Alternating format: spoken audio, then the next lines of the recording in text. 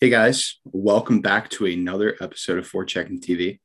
I'm your host, Doug Gladkey, and alongside me is my co-host, Scotty Porterfield. And tonight we are joined by tip of the iceberg zone, Nick Brlansky. Nick, how you doing, buddy? Doing pretty good. Pittsburgh Penguins they're playing really well, so it's really fun to cover a team that hasn't lost since my birthday back on December 4th. So it's been a nice month and a fun month on the podcast for sure. Scotty, how about you, buddy? It's been good. It's been good seeing a winning team here consistently in Pittsburgh, obviously. And this is a stretch that we haven't seen in Pittsburgh in quite some time, at least with the Penguins. So good time to be a fan, and hopefully these moments continue into 2022 as well. Definitely. We took a little month break for the holiday, and it seems like the moment we stopped, they started going. So hopefully we're not the jinx, but yeah, they've been spectacular the past month or so. And I didn't expect them, one would expect them to maybe come out a little flat out of the pause that they had for the holidays, but like, my goodness, putting up 6 goals in that first period of that San Jose game was nothing to sneeze at, especially because like up until that point, James Reimer was one of the best goalies in the league.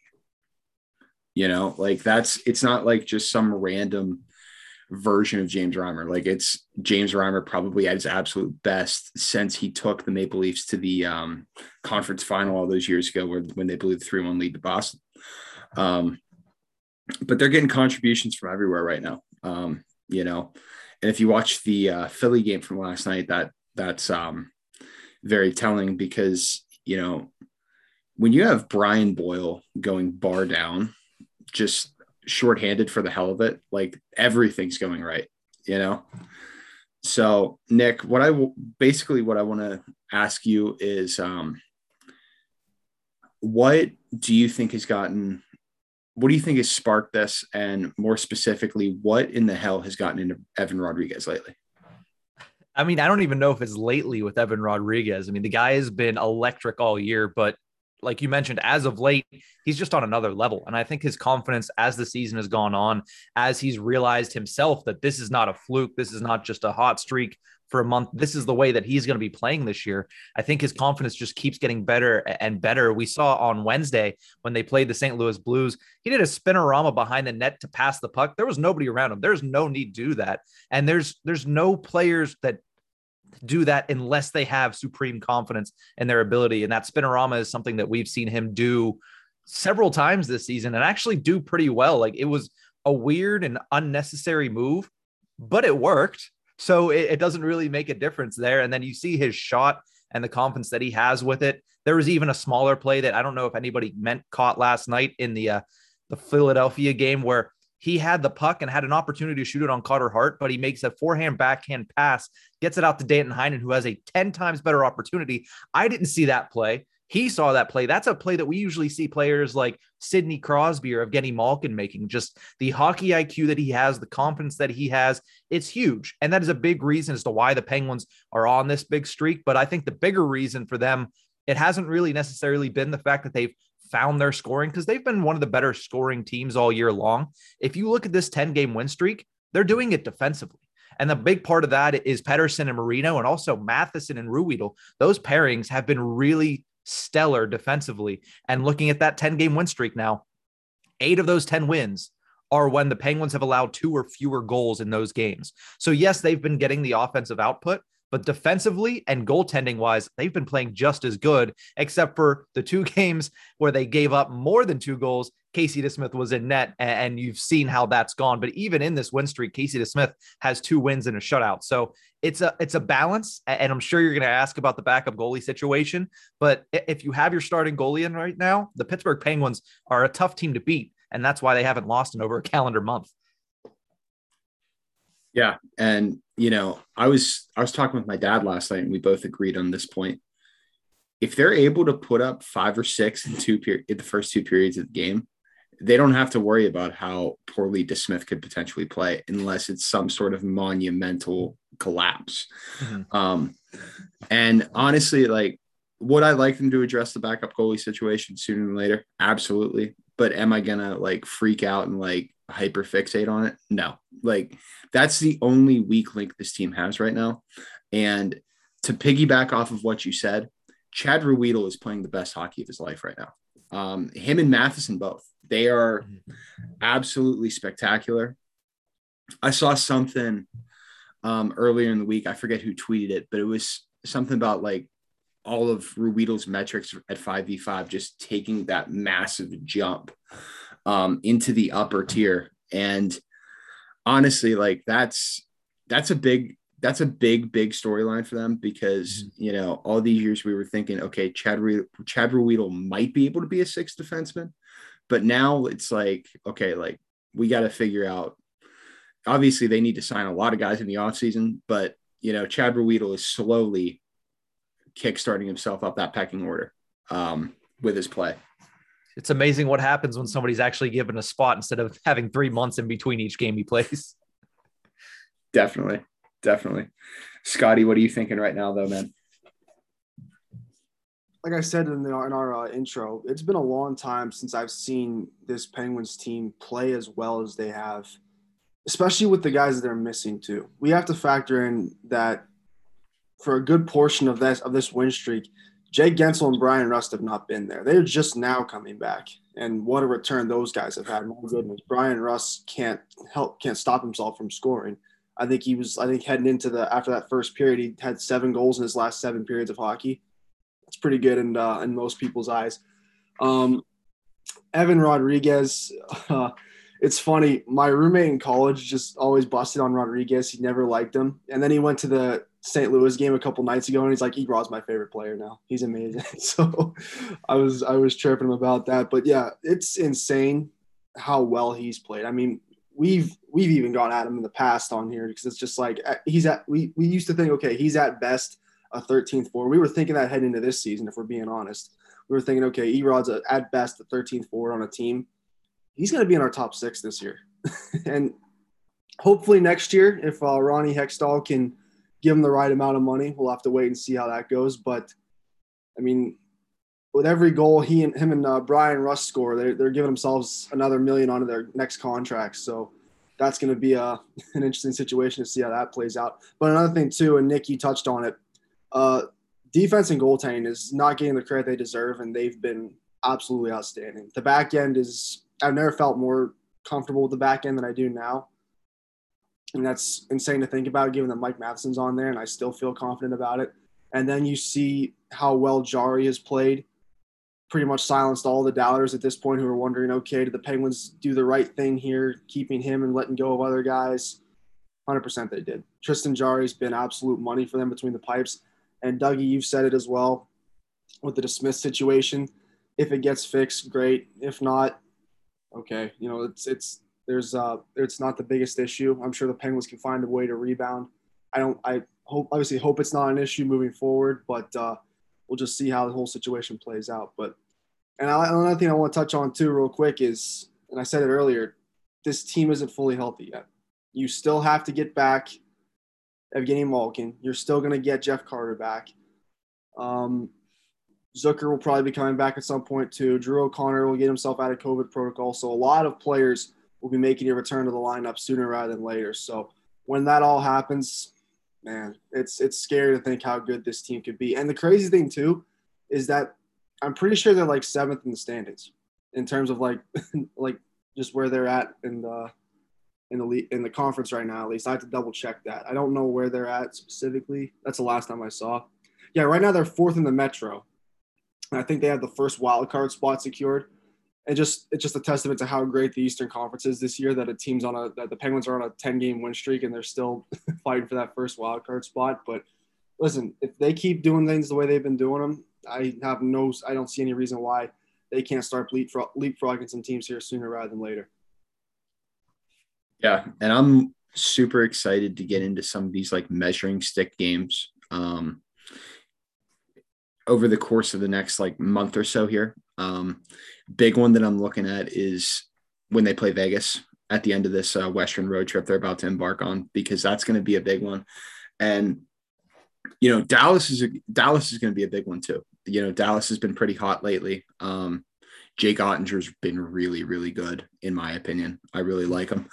And, they need to be able to – they're beating the living hell out of the bad teams right now, but they also need to put together those really strong games where they're trusting the process and committing to Mike Sullivan's system in order to go into like a third period with a 1 or 2 goal lead and just shut it down.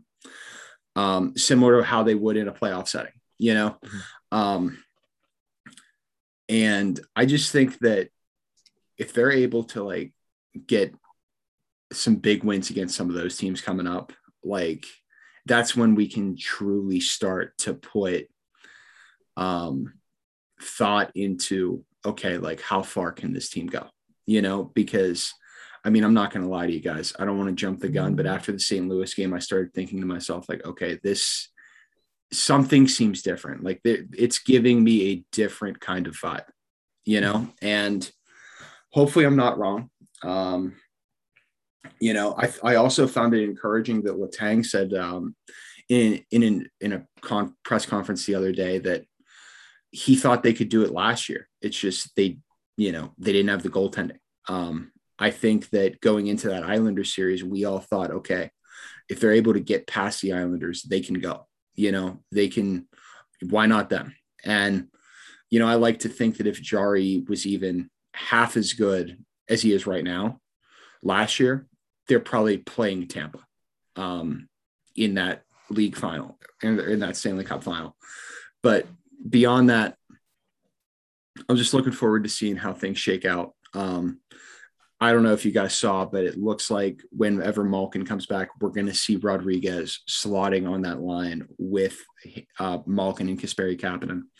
I really, really like the thought process behind that. And, it keeps one of my favorite lines together that's really kicked ass in a small sample size in Zucker, Carter, and Danton Heinen. So what are you guys' thoughts on that?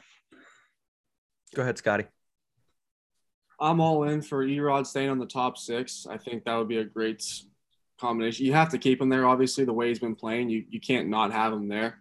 So I think it's a good idea the Penguins are keeping him, or at least trying him out with Malkin and Kapanen. My concern actually is whenever that first power play unit comes around and Gino comes back. Because obviously you're not going to tell Gino, hey, we got things are pretty good right now. Why don't you get on the second power play unit? That's not going to happen. So I'm wondering, who do you bump off whenever that time comes? Is it going to be Evan Rodriguez? Are you going to put him down on the second unit, or are you going to switch out Brian Rust? Because my dad and I were talking about that yesterday. I was like, there's no way you can switch off Evan Rodriguez right now. He's ripping the puck from everywhere, and he's taking shots, what you need. And then you look at Brian Rust, he's not missing right now. So it's like we always say, it's a good problem to have. But I think that's where my attention will really be at, is how are the special teams units going to shake up here? Just pull the goalie. That's where I'm at. No, but I think that unlike last year with the Jared McCann situation we were in, it's not like with Erod, it's not like he's just like having a abnormally high shooting percentage. Like literally everything's going right. Like there's times where he's on that half wall at the power play where he's walking dudes like he's Phil Kessel. Like it reminds me of what Phil used to do. Honestly, like as much as people are going to freak out about it, but like I'd give Gino his own unit, man. Because it gives you lethal implications no matter which 5 you put out on the ice.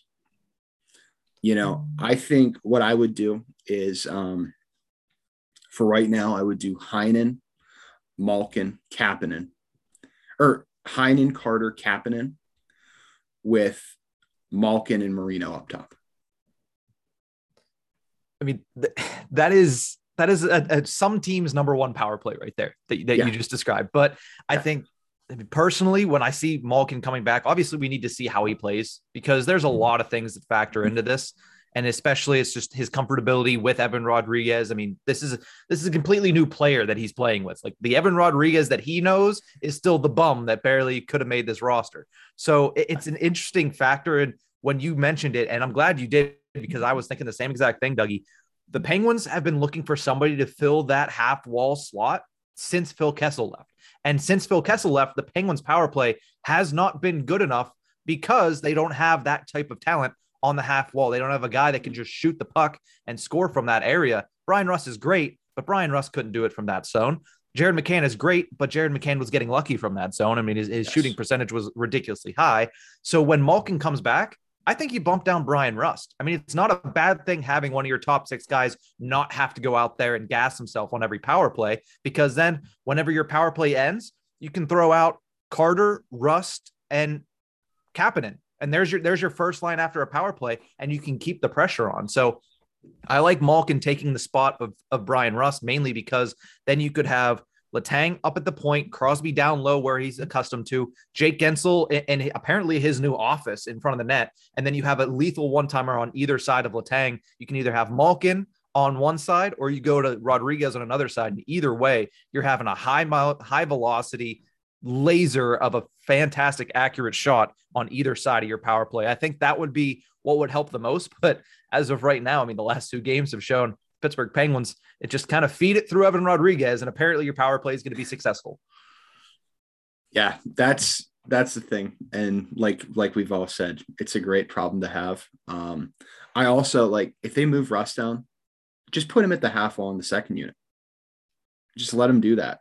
Or, because I don't necessarily like Kapanen up there. I feel like he can get a little lackadaisical with it at times.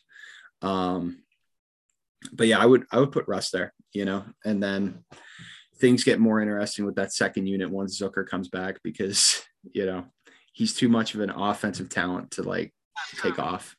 Is he though? But you at least want to think that. You want to think that. Yeah. I have high hopes for him though. I really think that putting him back down with Carter and Heinen is going to be what gets him going, but yeah, my thing is like, they have to keep Rodriguez up top. Yeah. They have to, yeah. It sucks that Malkin's going to have to play bumper, but like, good God.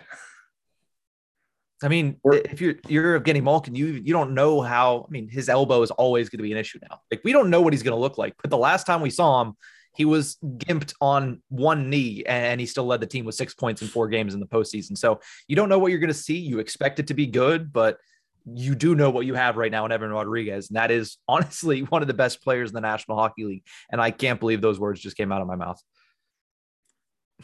Yeah. Yeah, you see some stuff from Jay Fresh where he's out producing Connor McDavid at 5v5.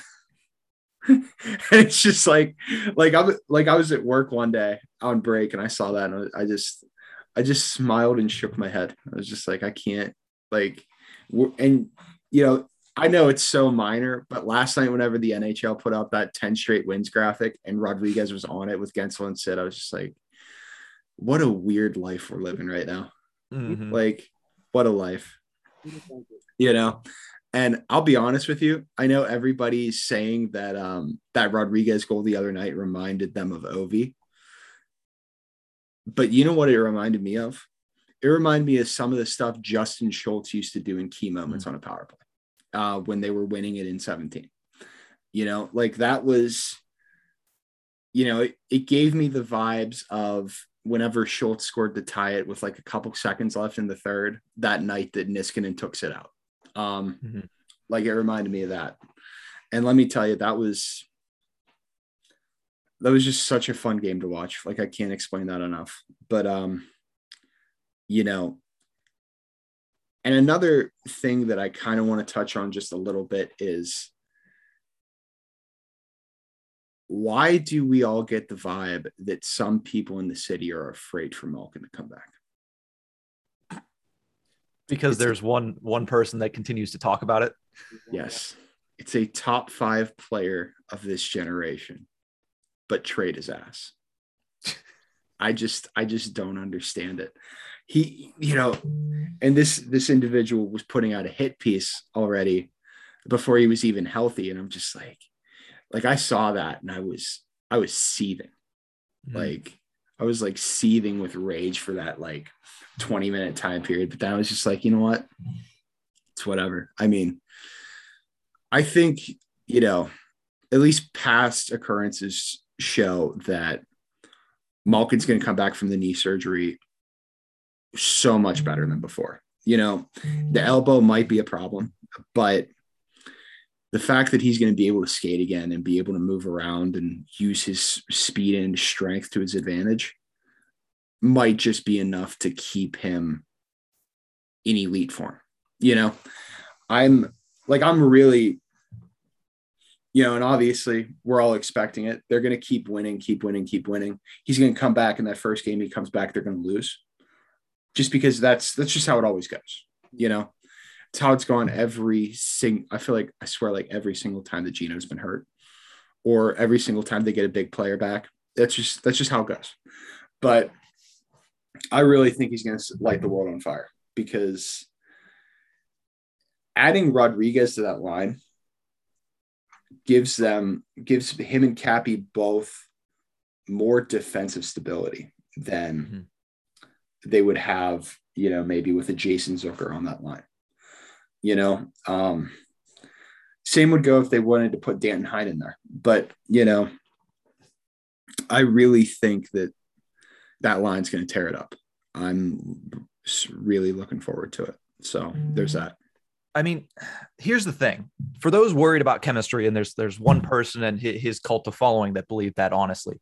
For those worried about chemistry, when he comes back, if that is the lineup that we get, the one that Doug is teasing now, you have Crosby, Gensel, and Rust. There's nothing wrong with the chemistry of that line by Malkin joining the team. Then you have Malkin in there with Kasperi Kapanen, somebody that we've seen him have great chemistry with. And realistically, throughout this entire thing, my one negative has been Kasperi Kapanen. I think he has been invisible once again.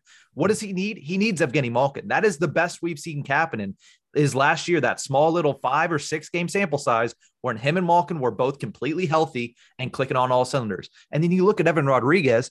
I'm not worried about Evan Rodriguez meshing with somebody because he's played everywhere. He started as a 4th liner this year. He's played with Sidney Crosby. He was the first goddamn line center for a time being, and he was still producing in all of these roles. So to me, putting him with Malkin, there's not going to be an issue there because he has been melding to the line mates that he has had all season long. He's been on Carter's wing. He's been on Crosby's wing. He's been on Teddy Bluger's wing at points here. And then he's had his own line at points. So that's not going to be an issue.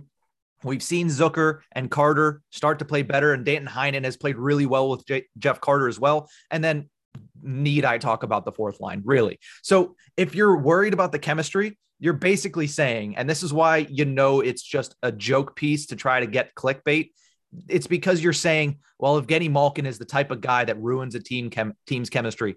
Does it look like that in any pictures we've seen Evgeny Malkin in since he rejoined the team at practice? People love this guy. He's a teddy bear. I mean, look at his wife, for God's sakes. Who can hate this man? Like, he is not a guy that is disliked by basically anybody. And you're basically saying, not because of the way he plays hockey, but because of him as the human. If you look at the lineup, you're basically saying because of him as a human, they're going to lose chemistry, which is just a complete farce. And you got me fired up this early in the morning, and I told myself I wasn't going to be, but you know, that's just asinine to my opinion. So yeah, Evgeny Malkin ruining team chemistry. That's just a fake storyline from a fake reporter in Pittsburgh who's trying to hold on to the glory days.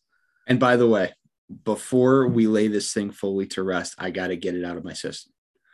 Saying that that Malkin's going to play away from the system and lose control of the system.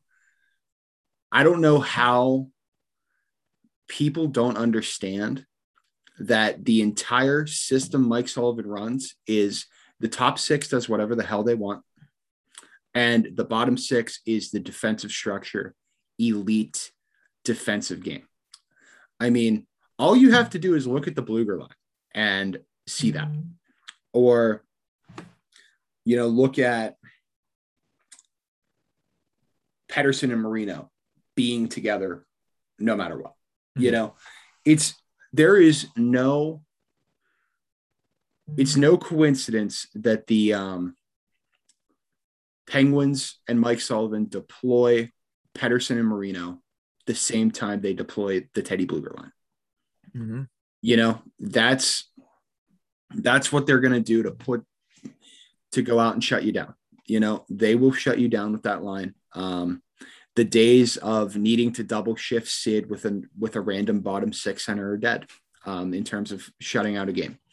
And, if it's like 3 or 4 minutes left, Sullivan will do that. He'll just throw Sid out there with Brian Rust and Jeff Carter, or Brian Rust and Brian Boyle if he's in the lineup, and they will just muck it around in the defensive zone and shut the freaking game down. How people don't grasp this concept yet after 5 to 6 years of Mike Sullivan coaching this team is beyond me. And also, just want to get one more point through. The people that always tweet about Malkin, I'm sorry, but there's always Steelers in your name. I'm done. I mean, it's no surprise that, look at last night. It's just a kind of a microcosm of what Mike Sullivan's system is. The Penguins won 6-2 last night. For the majority of the game, they controlled it. Yet you look at Crosby's lines analytically, and Crosby's line was the worst line on the ice analytically. Like defensively, they were the worst line. And there's a reason for that. It's because you have 3 players like that. You're not going to say, well, make sure you're defensively responsible. Okay. No, go out there and score goals. Like, we have 3 other lines to do that for you.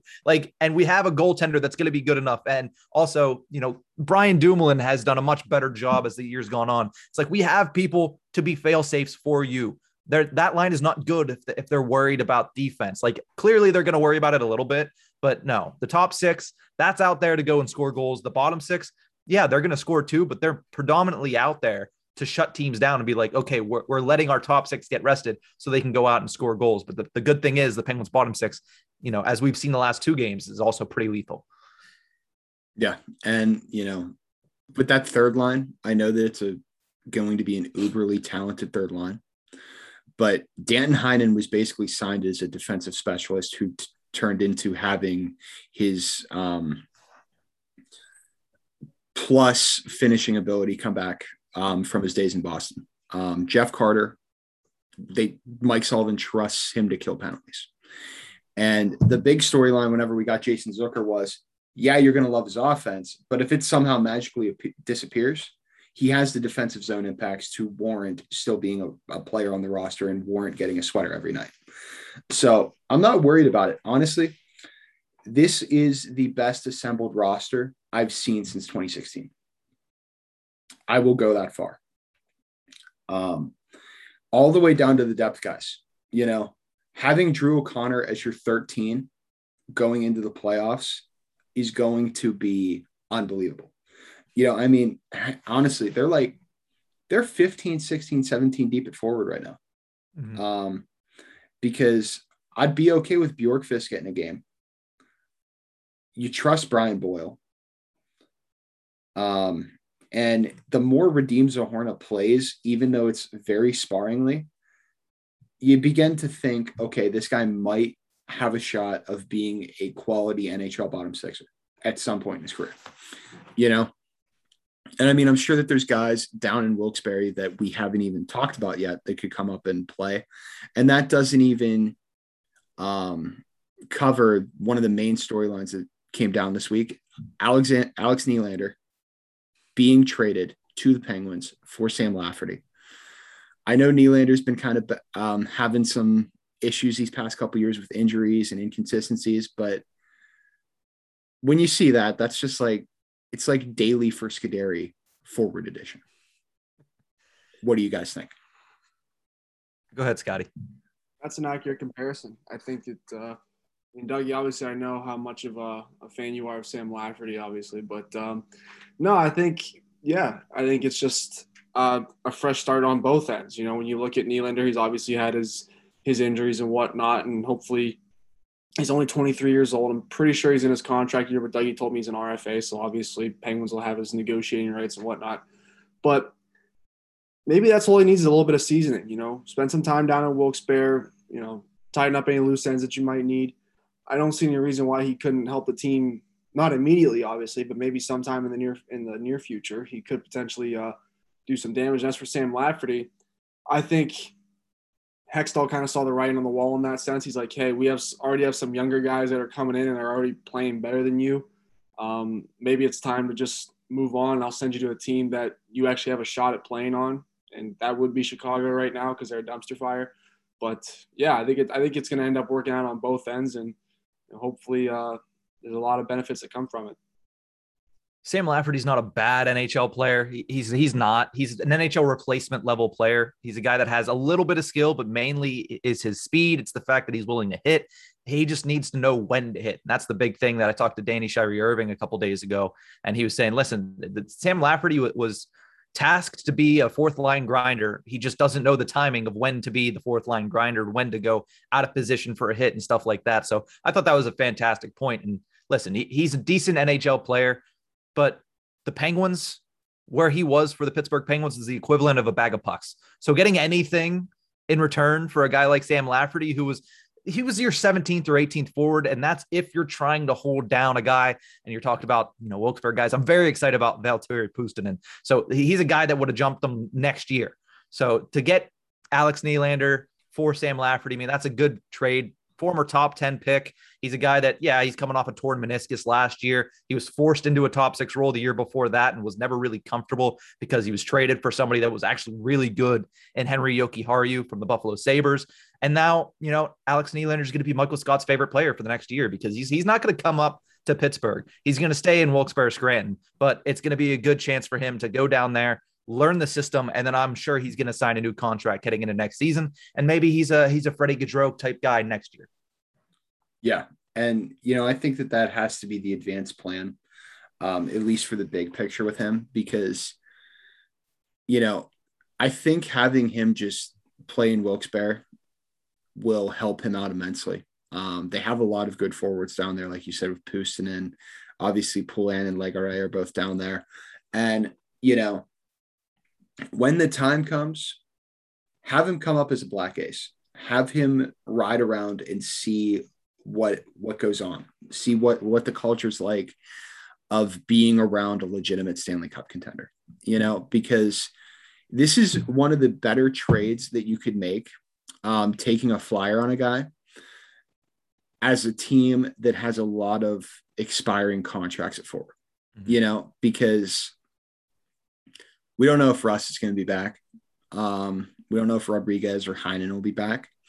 And if Alex Nylander can come up next year and somehow weaken the blow of potentially losing one of those guys, that's a big win. That's a really good value for trading for a guy, or really good value for a guy that you traded somebody who really had no future on your NHL roster for.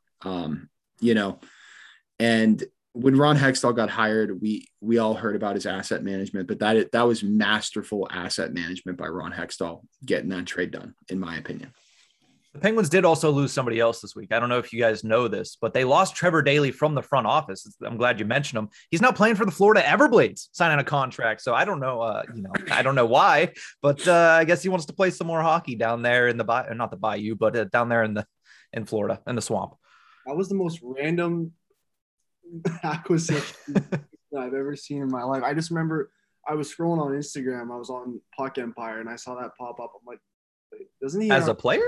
Yeah, like, isn't he in our front office right now? How's he going back into hockey? But I mean, you always hear guys talk about it, especially players when they recently retire, like how much they, tend to miss the game and whatnot. I was watching footage of Bill Guerin out at the Winter Classic, and he was still ripping the puck pretty well for a guy who's been retired for 10 years now. So, I mean, it's like the old joke they always make. If I didn't have to skate, I could still play. It's a thing they always say. But yeah, good for Trevor Daley. Still trying to, keep playing. I guess that's the thing that we always talk about, and people have told me that before too. Obviously I play baseball in school, and things that I always hear from guys is play as long as you can, because you're gonna miss it one day when you can't do it anymore. So the fact that Trevor Daley kind of opened that door up for himself again is pretty awesome to see. So I'm happy for him. I hope he has fun while he's down there.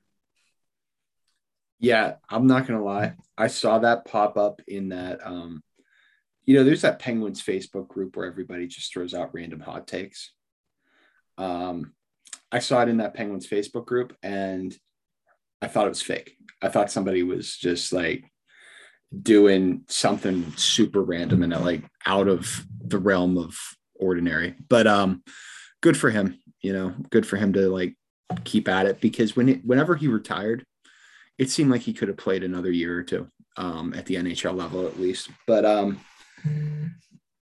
moving forward, I know we wanted to talk about the Oilers and how much of a shit show dumpster fire that team is right now.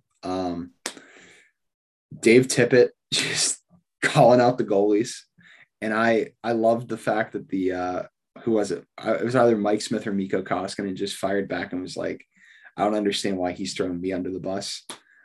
The entire team's playing awful. Like, obviously that's not a good thing you want to hear, but like, oh yeah, I applaud it, because, your best defenseman is probably Duncan Keith, and he's atrocious at this stage of his career. So like, it is what it is. I think it's crazy. It's a shame for Connor McDavid and Leon Draisaitl, because they're both probably 1A, 1B best player in the world right now in terms of production and dominance. And it's just nothing's working there. They need so many things. They need a bottom six. They need a new defense. They need goalies. It's a train wreck. Can we just talk about the fact that the Oilers literally have arguably the two best players in the world on their team, and they're barely in the playoffs right now? It's insane to think about. Like, can you imagine how distraught things would have been here in Pittsburgh if the Penguins were ever in danger of missing the postseason, like in year 7? I think that's where both McDavid and Draisaitl are at right now. They're both in year 7. So if it was like 2013 or 2014 and the Penguins were like dangerously close to missing the playoffs, it'd be a shit show here. It really would. It would be insane. So and it's going to be 10 times worse because it's in Canada, because everything's under a microscope there. It'd be awful. And I don't know, man. That's a team that's got a lot of I's to dot and T's to cross and whatnot. Because I mean, the one thing too, like I'm watching some of these games, like McDavid looks like he hates his life every single time he's out there.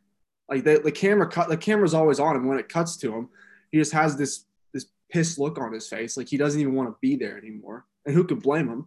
It's your 7th year in the league, and you've only made it past the second round. And you've only been in the playoffs, half the time since you've been in the league too. It's insane to think. It really is.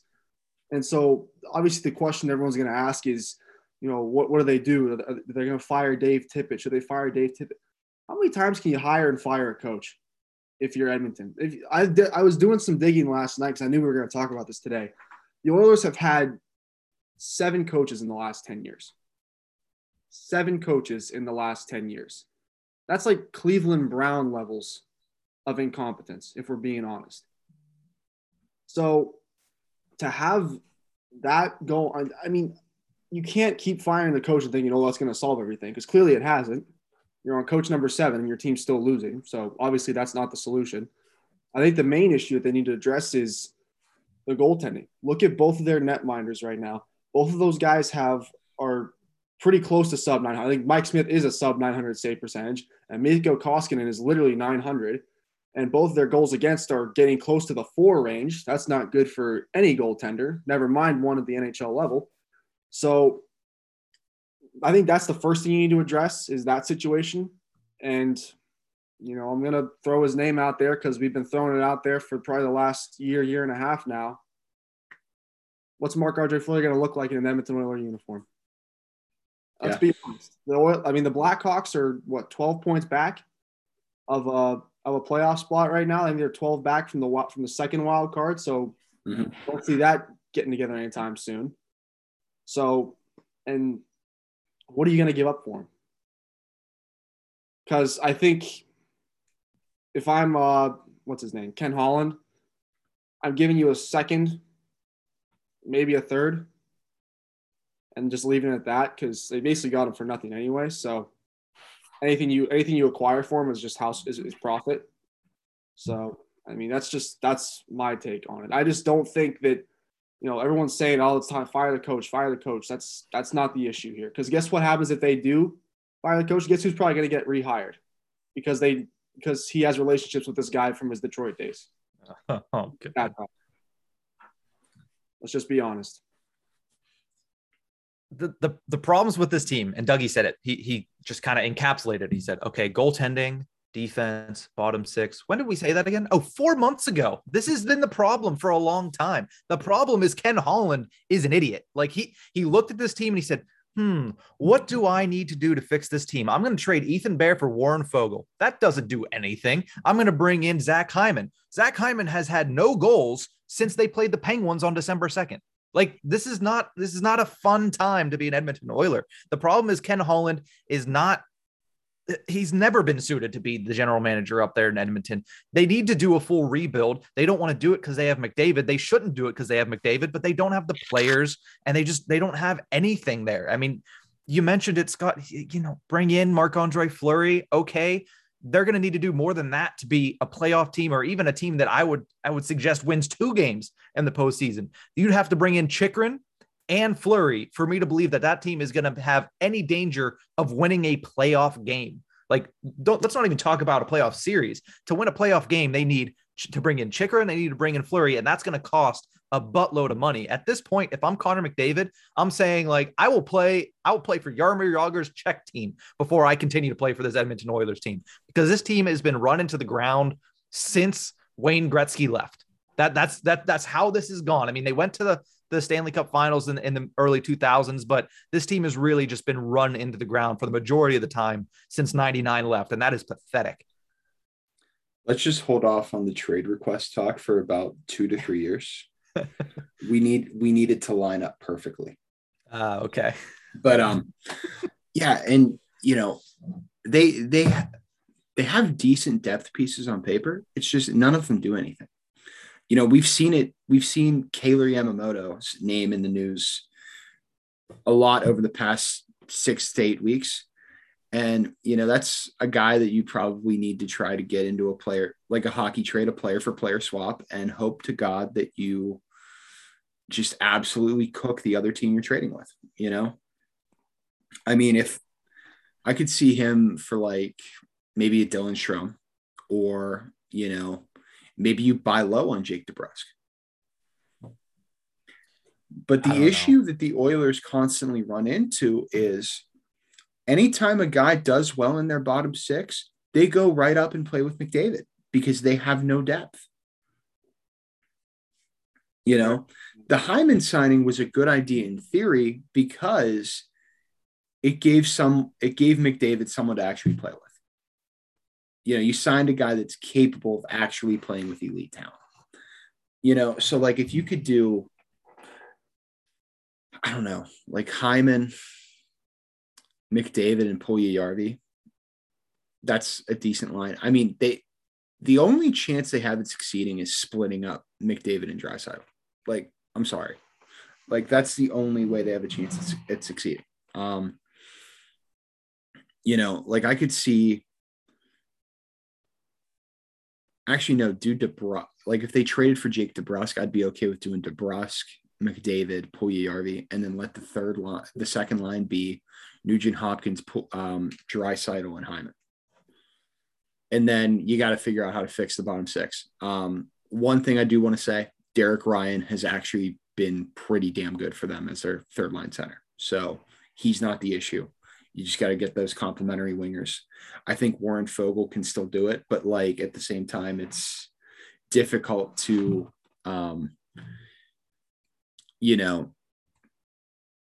it's difficult to put stock in a guy potentially improving when a team is this bad. And I never thought in a million years would see the day where the Edmonton Oilers actually miss Adam Larson. Yeah. Because he's a guy they could use right now. Like he's just a calming, stable defensive presence. You could have put him with Klefbom and that would have been a decent first or second pairing for you. But, instead we're going to just parade Duncan Keith around because boys club. And that's the other thing. Like, we can blame the coaching and the GM as much as we want, but like, this is a problem that's been spurring from their upper management, their ownership group for years. You know, like, if you screw up hires this consistently over the past 15 to 20 years, and you know, that doesn't even like account for the fact that they willingly traded the greatest player ever. There's just so much wrong with this organization. You know, and it's a shame because they had the team in place, and I've talked about this before on the podcast. They had the team in place to win with McDavid, but Chiarelli literally blew it to bits and invested way too much money in Milan Lucic. You know, now obviously you wouldn't have been able to pay all of them long term, but you would have been able to cash out on them in trades and just keep refilling the cupboard and keep rewheeling the pendulum. You know, because you got to think Hall, Eberle would have been great top 6 commodities. Draisaitl had the coming out party. Connor's like second year. Nugent Hopkins has always been consistent. And I will die on this hill. Even though he's a bust of a first overall pick, Nail Yakupov would still be a kick-ass bottom 6 depth player on any team. So there's that. Like, he could be like that Valerie Nichushkin type player where he scores here and there, but he's still just a solid bottom 6 depth guy. He's too big to up the KHL now. Yeah, no, he's just in the KHL. It's going to be crazy to think that the Edmonton Oilers are going to trade the best player in the world twice. How crazy. Yeah. They're going to trade the best player in the world twice in their franchise's history. It's insane to think. It's crazy to think that they had 5 first overall picks and one of them panned out and you couldn't help him. Like, you failed on 4 of 5, and then the 5th one you couldn't get him any help. Like that's when, you know, like, as an organization, it's like, you know, Hockey Troll who covers the Capitals always says, "Oh, fold the team." That's when you know if there wasn't as much history there. You look at that and you're like, I don't know how they're ever going to be good again, because like, if you can't do that, like, if at this point you're not good after having 5 first overall picks last decade and you're still this bad, then, you know, this was supposed to be the year. And it started out really well, and now obviously you couldn't take advantage of it. Vegas is back on their horse. Anaheim's good again. Even the California teams other than Anaheim are playing much better hockey.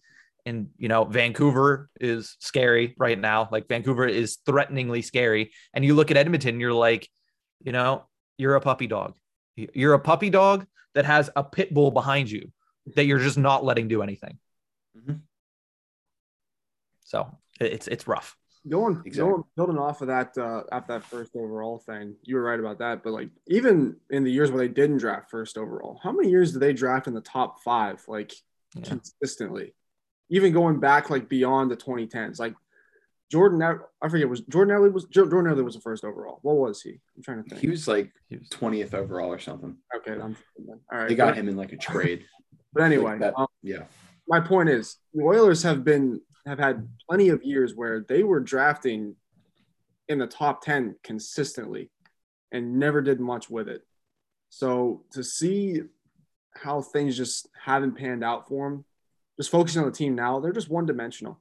That's all it is. They're a one-dimensional team, and they really don't have anything going for them aside from McDavid and Draisaitl. And when your team only has 2 players to turn to, it's not going to be a recipe for success. And it is going to be – there is going to be hell to pay, and I guarantee you if Edmonton does not make the playoffs this year, they clean house. It's happening. They will clean house 100%. That might be what they need, though. Yeah, honestly. You know, and you think about like guys like that they missed on these like top 10 picks. 2007, Sam Gagner. Like, had a good NHL career, but like not a game breaker. 2009, 10th overall, Magnus Pajärvi. Yeah, like it's nuts. fourth line left wing. Yeah. On every other team. Yeah. Darnell Nurse worked out, but like, I don't know.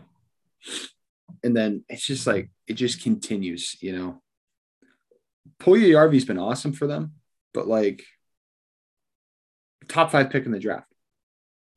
Yeah.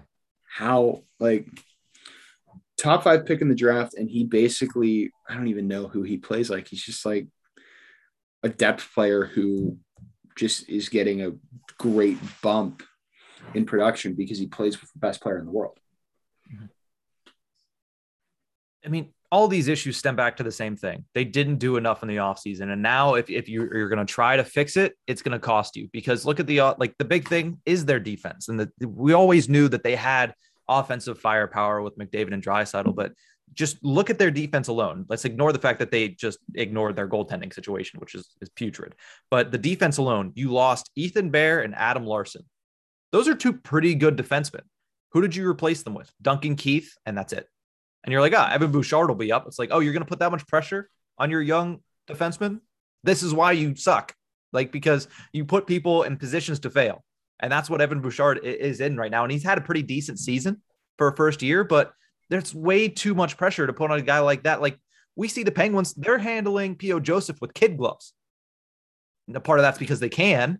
Mm-hmm. But, I mean, the Oilers were basically like, well, there you go. Here's 20 minutes a game.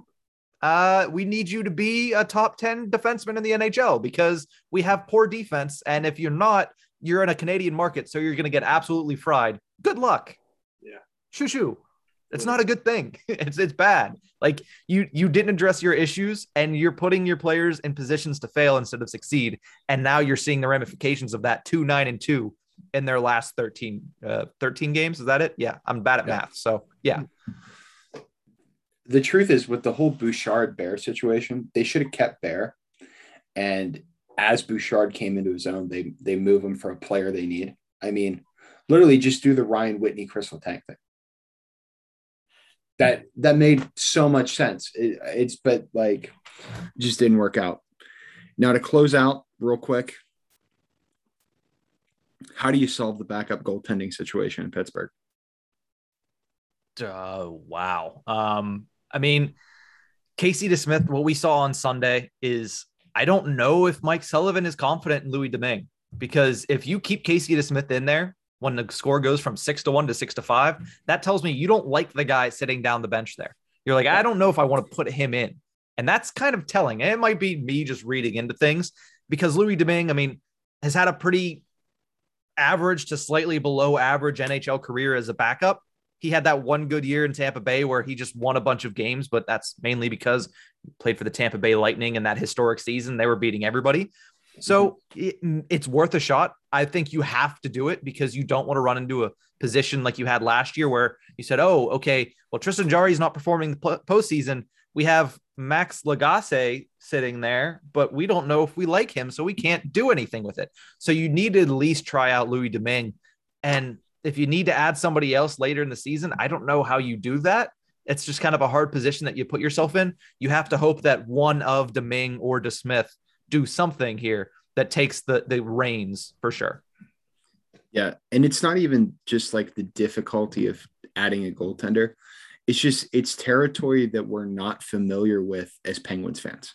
Mm-hmm. Because I think about it, the only goaltender they've ever had to trade for in mid-season in our lives of watching hockey through the Crosby Malkin era, Matthew Garon, and when they had to trade for Mike Condon when Murray got hurt in the World Cup of Hockey.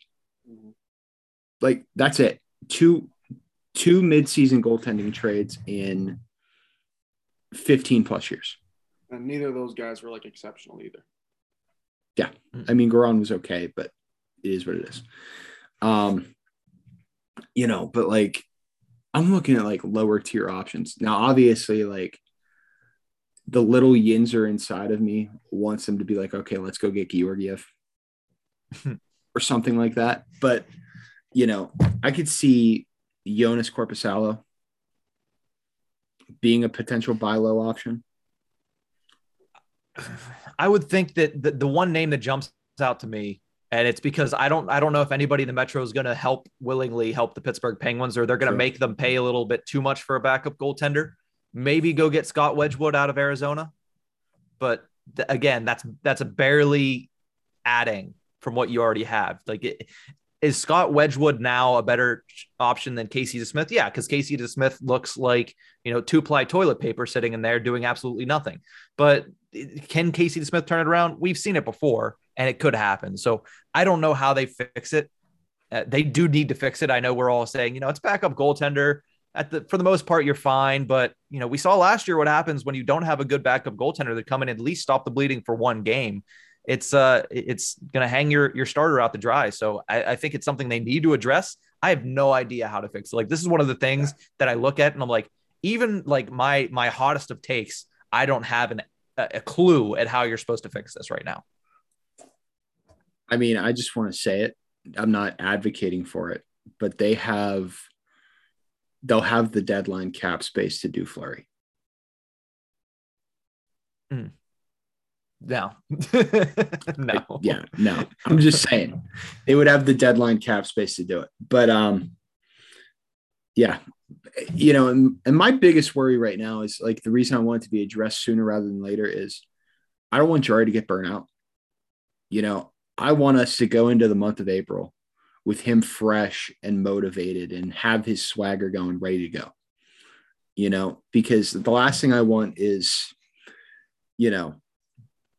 for lack of better terms, the last thing I want is for poopy pants Tristan Jarry to come back into the fold, because that was bad. I don't want to go back to that one night where I literally screamed into a microphone at the top of my lungs because he passed the puck to Josh Bailey.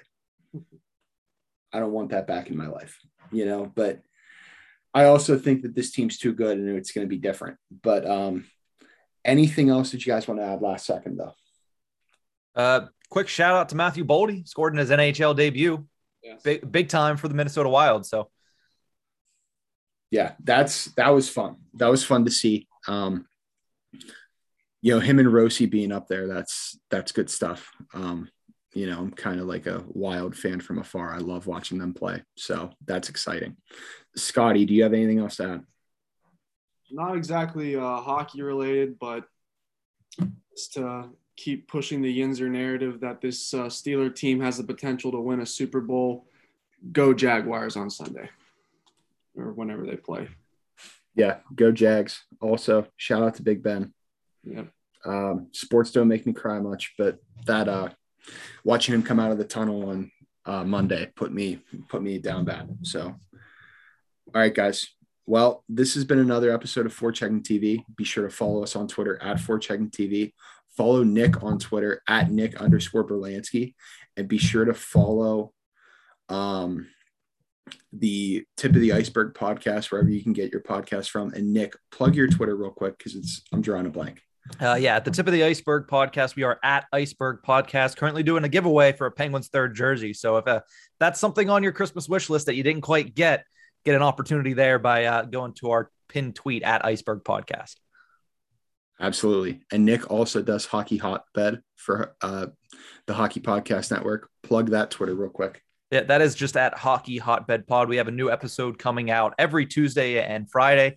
We have interviews coming out basically all of 2022 because I didn't do nearly enough in 2021. So yeah, awesome. Thanks, Nick, for coming on. I greatly appreciate it. Thank you. All righty, guys. Have a good night. See you.